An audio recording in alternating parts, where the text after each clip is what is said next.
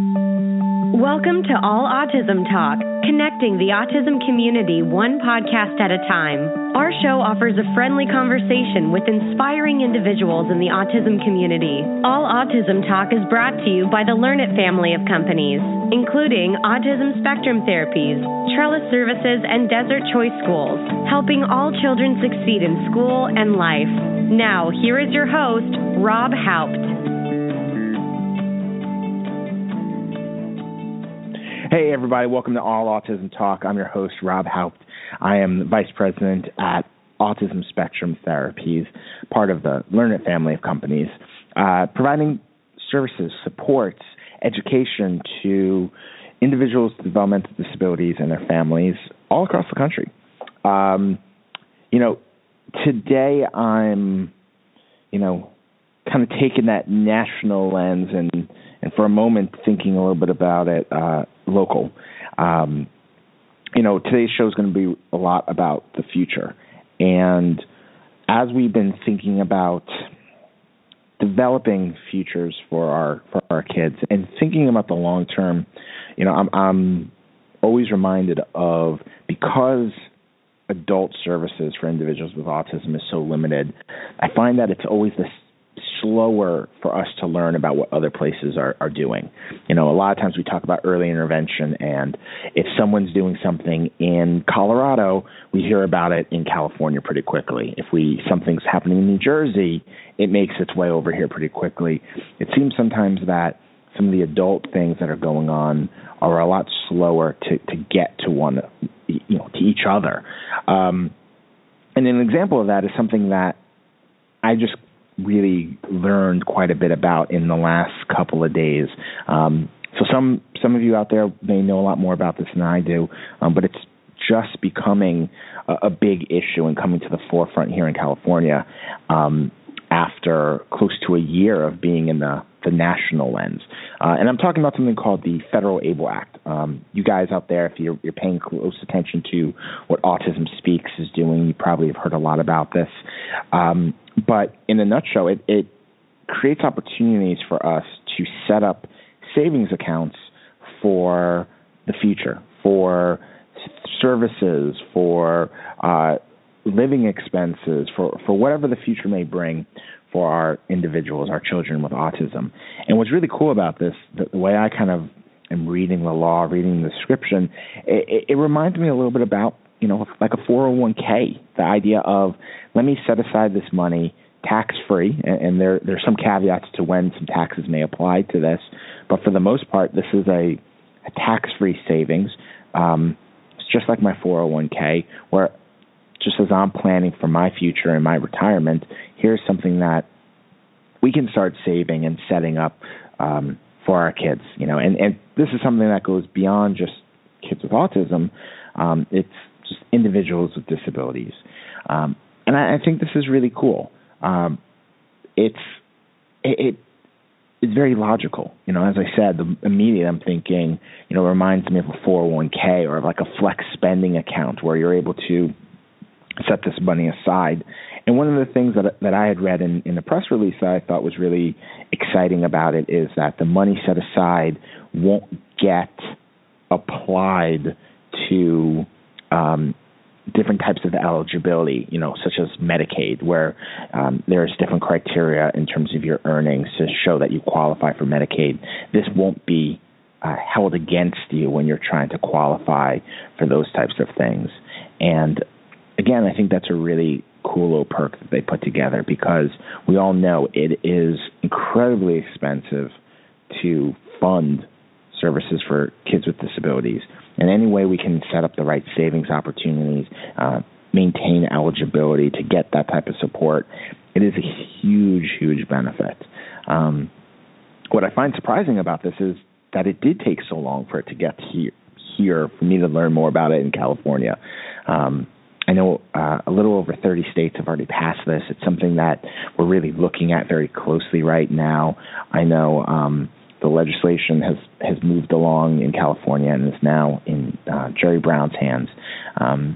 But it seems like something that should spread, and I'm hoping will spread across the country, because it just makes sense in terms of helping us plan for the future for our kids and making sure that there's the money in place to be able to have the right supports down the line, whether they be therapies, living expenses, the type of support to live independently, whatever it might be. And I think it's just, as I said, just fits in perfectly with our theme of the day, and looking at the future and the different types of skills and supports and education that our kids may need, as well as the community may need as our kids get older, particularly some things that we don't think about every single day. So today I'm joined by Emily Island. Emily is an award-winning author, advocate, filmmaker, researcher, and leader in the autism field. She's the past president of the Autism Society of Los Angeles, as well as an adjunct professor in the Department of Special Education at California State University, Northridge. Emily's the mother of a young man with autism spectrum disorder, Tom, former guest of ours on the show, and brings personal experience and insight into her professional roles. Emily, welcome to the show. Thanks so much for having me today, Rob. It's really great to talk to you. I feel like I've spoken to so many different colleagues of yours or friends of yours, and obviously, Tom's been on the show. It just feels natural that we finally connect here. I know we've bumped into each other over the years, so it's good to have you. Well, I appreciate that. Thank you. I know you do lots of different things, and you and I have kind of crossed paths in a few different ways and times over the years, but I thought, the place to start with is something I know, Tom actually mentioned to me when we spoke, and it's something that I know we've talked a little bit about the show before, is safety. And I know you've been working on a really cool project that is just grown over the years since I first heard about it. And so I was hoping you could maybe tell us a little bit about, Be Safe, this curriculum and movie that you've put out there, what it focuses on and how it all got started. Sure.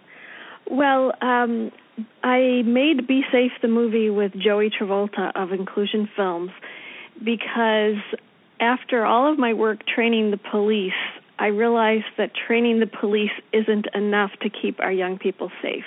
We need to teach young people with disabilities like autism how to interact safely with the police. They were doing things that were dangerous, like running and fighting and not following instructions, reaching into their waistbands, spilling their guts when they are accused of a crime. So they were doing all these things that are problematic. And, they're problematic when the general public does that as well. But I feel from my experience that our young people need very specialized instruction to learn what they should do. So I decided to use video modeling because we know it's an evidence-based practice and a lot of people can respond to it. So I made this movie, and we have young adults with disabilities interacting with real police to show what they should do, like follow instructions, obey the law, ask for help when you need it, stay where you are when you meet the police. We reframed all those problematic behaviors into something positive. And then I realized, not everyone can learn from watching a movie, so I created a differentiated curriculum, 300 pages long, with a lesson for every movie episode, so that we can reach learners of all verbal and cognitive abilities, because it's just too risky not to try and teach. I mean, it's dangerous to assume that someone can't learn. That's a very dangerous assumption. So it's much better to try this array of materials so that we're making sure people can learn these skills. I remember when, I'm probably dating myself because it's been so long, but I remember when the education you were doing with the police force really first started. And I remember actually sitting at Westside Regional Center when I was learning about the program and how it was getting off the ground. The initial response, I'm sure for people who maybe are less familiar with it before getting into some of the curriculum, I'm just curious what the initial response and the continued response from the evolution of this has been from the police force. Well, I have I started training the LAPD back in 2007 with the Autism Society, and I ended up writing all their training materials about autism that they're still continuing to use today. And then I branched off and created my own program called Experience Autism, and I have a website, experienceautism.net, that explains more about it. But it's experiential learning, where instead of telling the police about autism, we do simulations that help them understand what it feels like to have autism. Because once they have empathy and perspective, they can pull up a bunch of tools out of their toolbox to appropriately interact with people. But they need to feel it first, and that's why my training is different than everybody else's. And the response has been tremendous to Experience Autism, and it's actually being studied as somebody's PhD dissertation. They're looking at the effectiveness of Experience Autism. Oh, wow. Yeah. Oh, that's awesome. It'll be the only evidence-based police training I know of in the country that's independently validated, so we're hoping that we get some good results. That would be really cool. Wow. Yeah. So, the police want to do a good job, but autism is an invisible disability. Even if they're trained, they don't always recognize it. And if our guys do particularly dangerous things like reach into their waistband, the police have to respond to that behavior, not a diagnosis. That's what's so scary. That's what made me think, okay, if that's what the police have to do, what should we be doing to protect our young people? Teens and adults who are going to be out in the community and want independence and might do the wrong thing because they don't even realize. And that's why I made the movie and the curriculum to go along with it. No, it makes perfect sense because I've, in 15 years, and I've spent a lot of my time with teens and adults, particularly teens. And I don't think I know of myself or anyone I know ever doing a target, in a program to say, let's talk about how to interact with the police. Or if a policeman comes, not reaching into your waistband. It almost contradicts what the reality is, which is, I think that you said it, and this is kind of interesting, like, don't tell your life story. I think most of the time we say, oh, when you see a policeman, you should tell them exactly what's going on. That doesn't resonate with our kids in the same way. Like, that could get overgeneralized so aggressively. So I think it's kind of cool. Yeah, go ahead. I was going to say, my son Tom, I asked him what he would tell the police if he ever got accused of a crime. And, okay, he's an accountant. He graduated from college. He's a bright guy. And he said, Mom, I would tell them everything because the truth will set you free. So he heard that saying, the truth will set you free, and thought that that's what he's supposed to say to the police. But and the police would like him to. They love people to, tell them the whole story. But the rest of us have the option and understanding that we don't have to self-incriminate, and we have the right to remain silent. So I have a whole movie episode about that, which is a starting point for teaching, asking for an attorney and being quiet. And I have to tell you, I've taken some heat from some police about teaching that in my movie, and I ask a question back. I say, are you telling me that people with disabilities should have less rights than the rest of us? Wow. That we shouldn't find a way to help them understand their right? And because it's so hard to make a judgment, I teach a rule which is remain silent, because it's just too hard to say remain silent if they're asking this, but not if they're asking that. So I just go with the safest rule to follow, which is remain silent. And we know there's people who have been taken advantage of. I heard about a case in Florida where an officer said to a suspect with autism, "Can I see your phone?" And the boy thought the officer wanted to see what kind of phone he had, but he wanted to look for incriminating evidence on the phone, which he found, and the person was prosecuted. So there's a lot of vulnerability among our population, but there's also risk among our population because they can do and say the wrong thing that can escalate the situation. So, I've never... The coincidence of our conversation today, of all days, is huge because my sister is a public defender in Queens, back in New York, and she talks a lot about rights and not everyone understanding their rights, and we talk about civil liberties, and I know we've had a lot of guests on the show talk a little bit about just different rights that people with autism sometimes don't have, not always by design, but out of just lack of awareness and whatnot. And I've never really thought about this side of it, but it makes perfect sense because we don't go into these types of details when it comes to your rights and how to handle certain things, and interaction with police is probably as critical of any of them. Well, I think it's a matter of life or death. I mean, we hear the statistic that people with autism are 7 times more likely to have a police encounter. They have an invisible disability that the police might not recognize.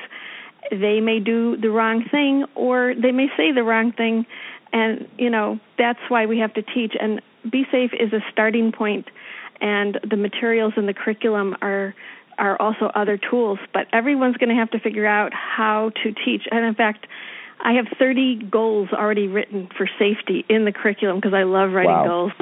And so they're there to incorporate it into our plans with our personal plan, with IEPs for the school.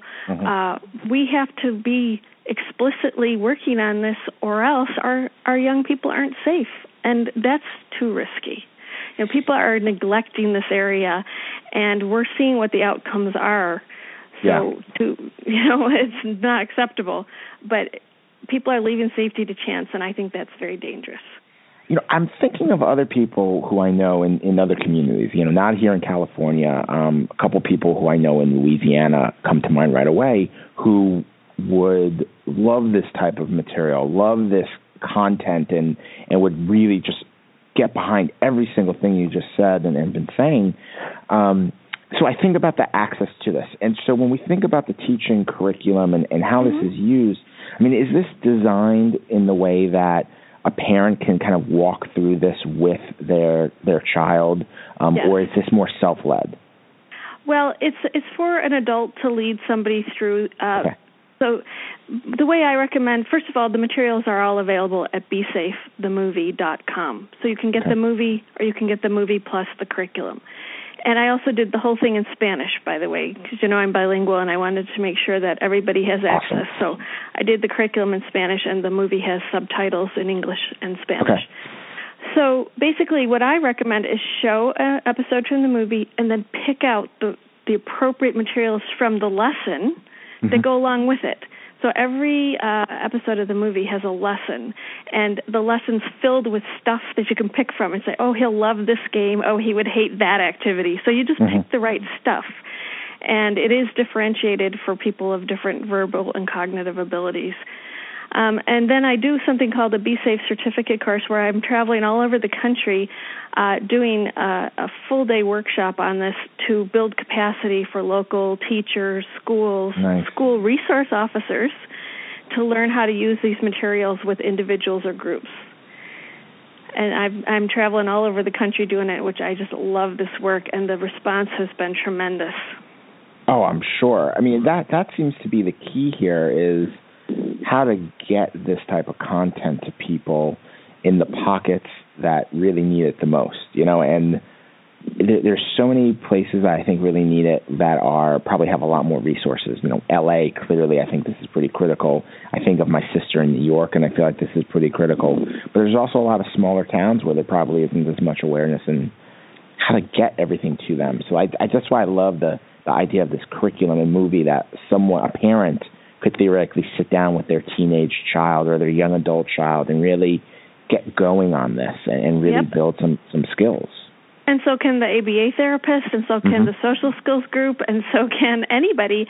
That's what the beauty of it is it can be used so many different ways. I love training school resource officers to understand the curriculum so they can use it with whole classes of students or do school assemblies with it, because this benefits everybody. You don't have to have a disability to benefit from this teaching. And, I remember when Ferguson, Missouri happened, and a dad went on the TV and said, how do I teach my boy? He's 12. How do I teach him to interact safely with the police? And I wished I could jump through the TV and tell him. I didn't know who he was. I never found out. But I would have loved to give him my materials, because it will help everybody. And they're extremely affordable. I made it ridiculously affordable. $75 for the curriculum and the movie together. Oh, wow.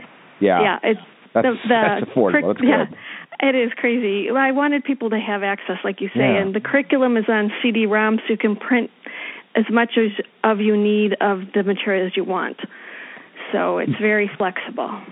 You mentioned, you mentioned the dad in Missouri, and he's talking about his 12-year-old boy, and that kind of got me thinking a little bit about, we tend to think teens and adults, and I know I've said that a few times. I'm just curious, from your experience, either with Be Safe, with the LAPD, or even just, in terms of conversations with other parents, is there an age, that right age? Are we looking at 12, 13? Have you seen this been used with any kids a little bit younger to raise their awareness? We actually have. Yeah. Mm-hmm. We do community events called Be Safe Interactive Movie Screenings, where we bring together the community and the police to watch the movie together and then do activities together, which is just fantastic. You can see lots of examples of it on the Be Safe the Movie website. But a lot of times we have younger siblings in the crowd. They totally get it. They totally get follow the law to be safe. Stay calm when you meet the police. The police are here to help you. So the first 3 episodes of the movie are for any age, but then we get into something that I do believe is more appropriate for teens, age 12 and up, the right to remain silent, how to participate in an arrest procedure, whether or not you did something wrong, self-disclosure of your disability to the police. That's a more sophisticated subject. And we also show how to call 911 and what happens when the ambulance arrives. So I do believe, like you do, that it's smart to start teaching a lot of these things early, and you can use the materials for that. We have a lot of cartoons and comics in the curriculum that could be used with younger kids. But really, we're trying to be sure that we're reaching our teens and adults. Yeah, because that's where I go to, is I'm thinking to, interestingly, it's the younger teens I've worked with who have had more frequent interactions with the police than the older teens.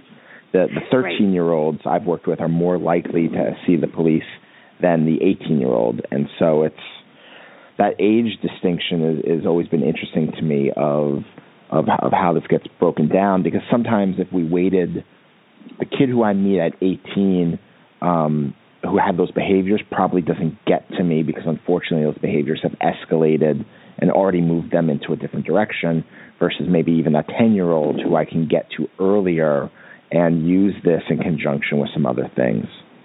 I absolutely agree. And, like I said, the fact that it's differentiated means that some of the material will be definitely appropriate for younger children. Whether or not the scene from the movie is, do you want a kid to see the police draw a gun on a guy who's just sitting waiting for the bus? It might be too scary if you're 7, but if you're 12, it could happen to you. So, you can judge what to use and when, but it's all there. Yeah. It's all there. Right. I want to touch upon self-disclosure in a bit, but we thinking about guns and thinking about safety. I'm curious: is there anything in there about just guns and awareness of guns? Because just dealing with this population, I know that becomes a huge factor, especially given some recent events. I'm sure there's a lot of police out there who have maybe the wrong perception of individuals with autism due to events from previous years. Sure. Well, basically, I just covered the things that are going to keep somebody alive. Yeah. Okay. I can't cover every possible topic, but the movie can be used as a starting point for that. But what we teach in the movie is never reach for an officer's weapon or any part of his uniform, because we know that reaching causes the police to think their lives are in danger and they have to respond to that. So reaching, I cover. I also covered never reaching into your pocket or waistband because they think you're drawing a weapon. So basically the movie was based on what I learned from the police about their perspective. That helps me know what to teach, and also what's happened in the news. What tragedy can we prevent? What skills do we need to teach to prevent those tragedies? Got it. That's where it all came from. Got it. So let's move to self-disclosure, because I think I think that's an interesting piece about this. So talk to us a little bit about that. What does Be Safe talk about from that perspective? Well, the thing about autism being an invisible disability, the police often don't know someone has autism. Mm-hmm. And an officer I started working with years ago, a decade ago, told me, Emily, the more information I have, the better I can do my job. So that's when I realized, well, if the cops don't know by looking that somebody has autism, how can we communicate that so they can kind of take that into account into what they're going to do next? So that's where we came up with the idea of self-disclosure. And in Chapter 5 of the movie, or Episode 5, we have a young girl driving, and the police pull her over, and they think she's on drugs. And this is based on a real case of a friend of mine here in Los Angeles who was pulled over, and the police thought he was on drugs because of the way he talks, because of his autism. And this young man never told the police he had autism. And they said, "Are you on drugs?" And he said yes, because he had taken vitamins, and he buys vitamins at a drugstore. So he said yes, he was on drugs. So they had him get out of the car and walk the line, and he couldn't do it because he has brain lesions and doesn't have any balance. Oh. So they said, you admitted you're on drugs and you failed the field sobriety. We're taking you to jail. So they took him to jail. But he never said, I have autism. And there is a time when you're taken to jail when they ask you if you're sick or ill or have a condition or are taking meds. And he didn't say, I have autism. He could have, but he didn't know that he could or should. So he sat in jail.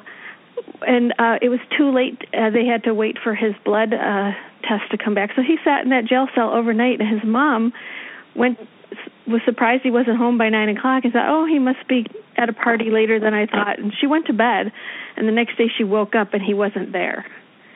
And all of this was because he didn't know he could self-advocate, that he could, what he should say to the police, what he shouldn't say to the police. He said nothing. And he just sat there, and she woke up, called all the hospitals, called all the police stations. We have so many in L.A., and she finally found him and went down there and explained what was going on, that he hadn't, and the blood test was back by then, and they knew he hadn't been drinking. But this is a guy who spent the night chained to a wooden bench waiting for someone to figure out who he was and what was going on with him. And so that's the scene. We show the scene of the girl, of the what you should do instead. We show the girl getting pulled over. The police say, "Are you on drugs?" She says, "I took some vitamins." And then she says, "I have autism. Do you want to see my card?" And she hands him a card with her license. It explains her autism.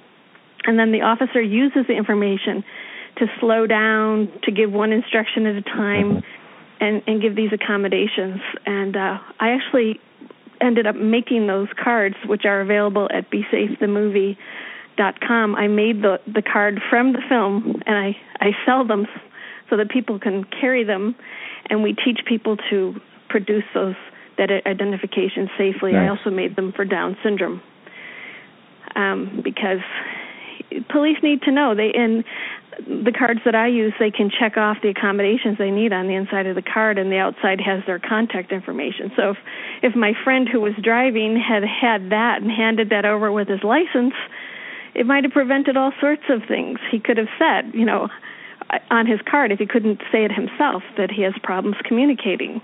Mm-hmm. So it's important for people to understand their own disability so they can tell the police about it, and I think that's an area we're neglecting to teach. Yeah, I mean, I think about this card, and I actually have had personal experiences where I and either the individual or the individual and their parents have used similar cards to help us in less severe situations. In a bookstore, in a restaurant, where we've had, some things have happened, and it maybe would raise a concern of someone, and we've utilized these types of tools, cards like that, to assist us. And right, like an awareness card. Yeah, right. and particularly in one case in particular, I'm thinking of, these were basically, I bet that someone would have called the police if not for the awareness cards. Right. Given that something looked very different from what was really happening, because this child was just in a state of crisis at that point in time. And so that kind of gets me wondering. I know there's been people who object to that. So have you gotten feedback on this self-disclosure piece? Because I know it's a pretty controversial topic within the autism community right now. Well, our self-disclosure card is a safety tool, because if you're interacting with the police, you're already at a different level than just, people are staring, or I don't want people to call the cops on us. That's important, and our family has maybe a more liberal view of self-disclosure. For example, in, I think, 2001, there was an article about Tom on the front page of the LA Times called Learning to Read a Smile, and it was about what autism and Asperger's is and using his life to illustrate it to the public. So we're not shy, we're not ashamed, we're not keeping autism a secret, and we want people to understand it. And I had to teach him about his own autism so that he wouldn't feel afraid or ashamed, and that he could use the information when he needed to. Yeah. Just kind of going with that some more. I mean, because I think the people I talk to, particularly older individuals with autism and some of the parents, I mean, this is just a topic we talk about a lot, and it's becoming more and more frequent over the years where people want to talk about this, ask my advice. Some parents have very firm opinions. I'm just curious. You said you guys are open. What sparked this? Why do you feel it's been so important to be open about autism, and whether it be for Tom, your family, or just in general? Because there's enough misconception around it already, and people were labeling Tom in particular, with their own labels that were all inaccurate, when autism actually explained his differences more appropriately. So I'd rather have someone know that he has autism spectrum disorder than think he's a rude dork, which was, because the public will judge what they don't know and don't understand. And I don't think it helps the public to just hear, he has autism, like that they're supposed to know what to do with that. It's more important to say he has trouble communicating, he needs help to make friends, and explain what it is. So when I talk about being open about autism, I don't mean explaining the diagnostic criteria. I mean explaining how this person is affected and what kind of help they might need and how you could be helpful to them. Because I think when people realize there's a reason for the difference, that kind of anger or judgment is reduced. Even siblings need to know. I remember my daughter Lisa saying, he's so annoying. I say, hey, he has autism. You just have to deal with it. And later she told me, she was only 11, she says, Mom, that's just so unfair. Plus, I don't understand what that even means. I'm just a kid. That's what she said to me. I'm just a kid. I don't even know what that means. She said, tell me what his autism is. And I said, well, you know how when he rewinds the video, that's autism. That's because of his autism. You know how when he rocks, when he's upset, that's his autism. And so that made sense to her, and she changed her attitude and her behavior because she had more information. And when she saw him rock, she would say, Tom, is there anything I can do for you right now? So it completely changed by sharing this information. There's information gaps within families of one person knows more than somebody else, and there's confusion.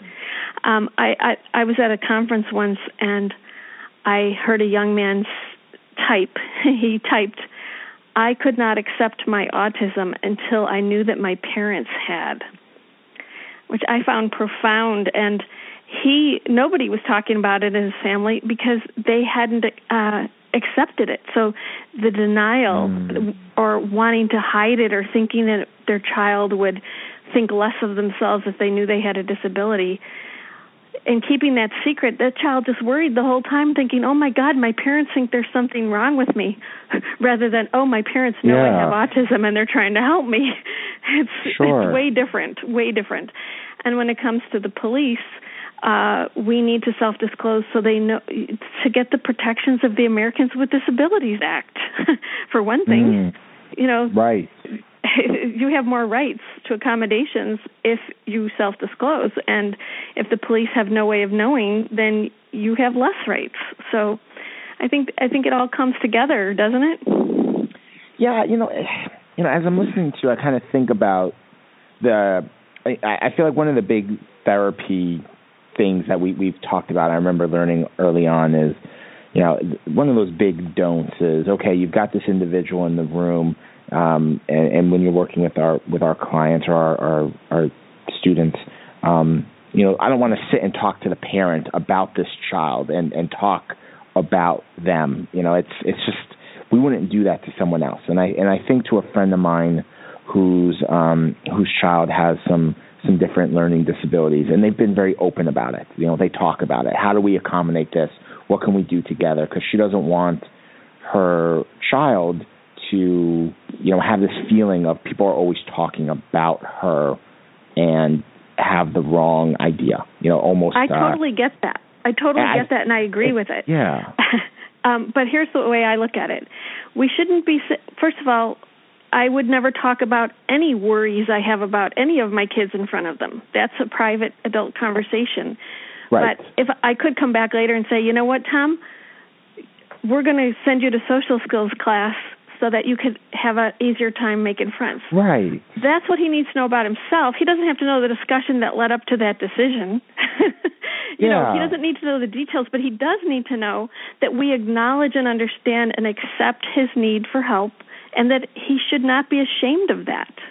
I find the secret is a kind of perpetuates the shame and stigma. But no, I don't think it's nice to talk about people in front of them either, but there still has to be that other language of understanding and acceptance. Yeah, Tom said to me once, Mom, why does the phone never ring for me and everyone always calls Danny and Lisa? Mm-hmm. He wanted to understand himself. He knew he was different. And I had to come up with an answer that helped him understand himself. And I said, you know what, you're still working on making friends, and I'm sure the phone's going to ring for you soon. We have to have a good answer for them so they do accept themselves. Yeah, that's kind of, to me, there's something about the two sides of this that just really connect for me in a bit. It's that, it's that the same way we want to explain these things to our kids in a way that they can feel included, it ties back to that acceptance, and I've, obviously my opinion has changed a lot over the years as I've become a bigger and bigger part of the community by meeting more people, not just here in LA, but in other cities and other states. And it just feels like by including this, by treating that, having that right balance of respect within the conversation, it helps us almost get past the label. And the label is it's just that. It's a word, and it doesn't have the stigma anymore. Because I'm constantly amazed by how many people where it's just like I meet, and it's like autism is no different than like dyslexia. It's just, this is something I kind of cope with and I work with, and it's something about me, but it doesn't define me in that way. But you need to know this about me in certain situations because it will make a big difference in interacting with me. That's exactly what we say. First of all, we say those exact words in the movie. Oh, really? Exact words, yes. And we actually help people explore their need to self-disclose, why it's helpful to people, how it helps them get a better outcome. But, of course, socially, it never helps to try to use a label that creates distance, but instead of using a label to create distance, I believe in turning it around and explaining the features that people can actually see and just make sense of it. And, I always say, would you be ashamed to tell someone that your kid has diabetes? Right. No, of course. If they're going to go to a birthday party, you're going to tell them that, this child takes insulin and they can't have any cake and whatever. You brought your own. And because that helps people include and understand your child. Well, how is autism different from that? Yeah. Keeping the secret means you're ashamed of it, or you think the person will react wrong, or, people have reacted wrong to us in our families, and so we could be a little defensive, but it certainly doesn't help change that by keeping it a secret. Yeah, no, I totally agree with you, and it, I hear you talk about, that word secret, again, just resonates with me because, I just think about so many different aspects of our life. We talk now in society about, someone's sexuality, about people's religions, about, other things that go unsaid. And we're talking about tolerance and acceptance and sharing and people being open with all of those things. Why not autism? Absolutely. No, it makes sense. Well, we've kind of cruised through just kind of like I thought we would. And so we're coming to the end of the show. You've mentioned it a few different times. I want people to just have the information again. In terms of Be Safe, where can they go find this information and get access to the curriculum in the movie? BeSafeTheMovie.com. And the best way to reach me is Emily at BeSafeTheMovie.com. It's easy. Awesome. And then I know you've got a couple of other websites out there, and I think you mentioned one for the police force training, but love to have you give that again as well. Sure. That one's called experienceautism.net. And it's a beautiful site with lots of pictures, and both of them have great pictures, and you can see what all the different trainings are all about that are based around Be Safe or Experience Autism. Nice. Yeah, just talking to you today, it just feels like, my mind is at that point of don't talk about one without the other. Like if I'm going out there, it's, we'll train the police, but we've got to train the kids. So I want to make sure everyone gets both of those websites because they seem like they're equally important in this grand scheme that we're talking about here about safety for all of our kids. I agree. And, I've been training the police for so long, I kind of figured out maybe a little bit ahead of the curve that we're neglecting to teach our young people, and that's why I had to create the tools because I couldn't find a thing to use for our young people. So, necessity is the mother of invention. Oh, absolutely. I mean, like I said, I don't know if I've ever taught this. I'm trying to really think back, and I've had clients who have had the police called on them, and I've had clients who have been in handcuffs, and I feel like we just scratched the surface. Like I know there was aspects, like you said, about staying calm and they themselves almost slowing down, but it was more from a self-regulatory point of view of recognize what you've just stepped into and how you need to regulate yourself a bit. But these level of details, specifically concrete specifics that I think can really be taught even easier, just seems so valuable. Well, and we know it works here. I'll tell you a quick story before we hang up. There's a guy named Kevin who has kind of severe autism, and I wanted to be sure my movie was going to work and be good, and so I asked him to review it with his mother before I published it.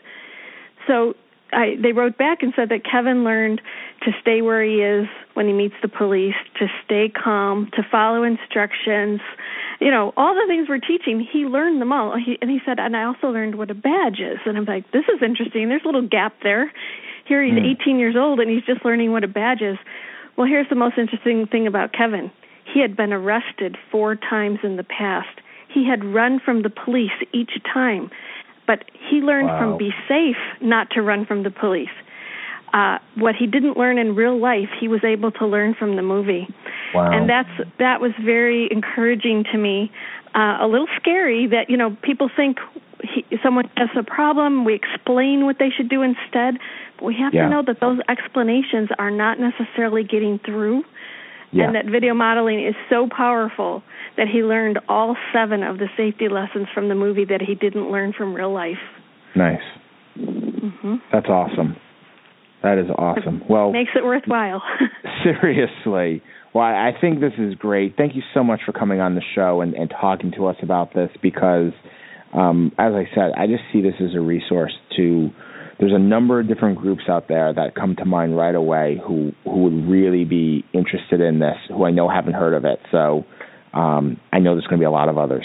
So this is great. Well, I appreciate you helping get the word out there because that really is important. Yeah, absolutely.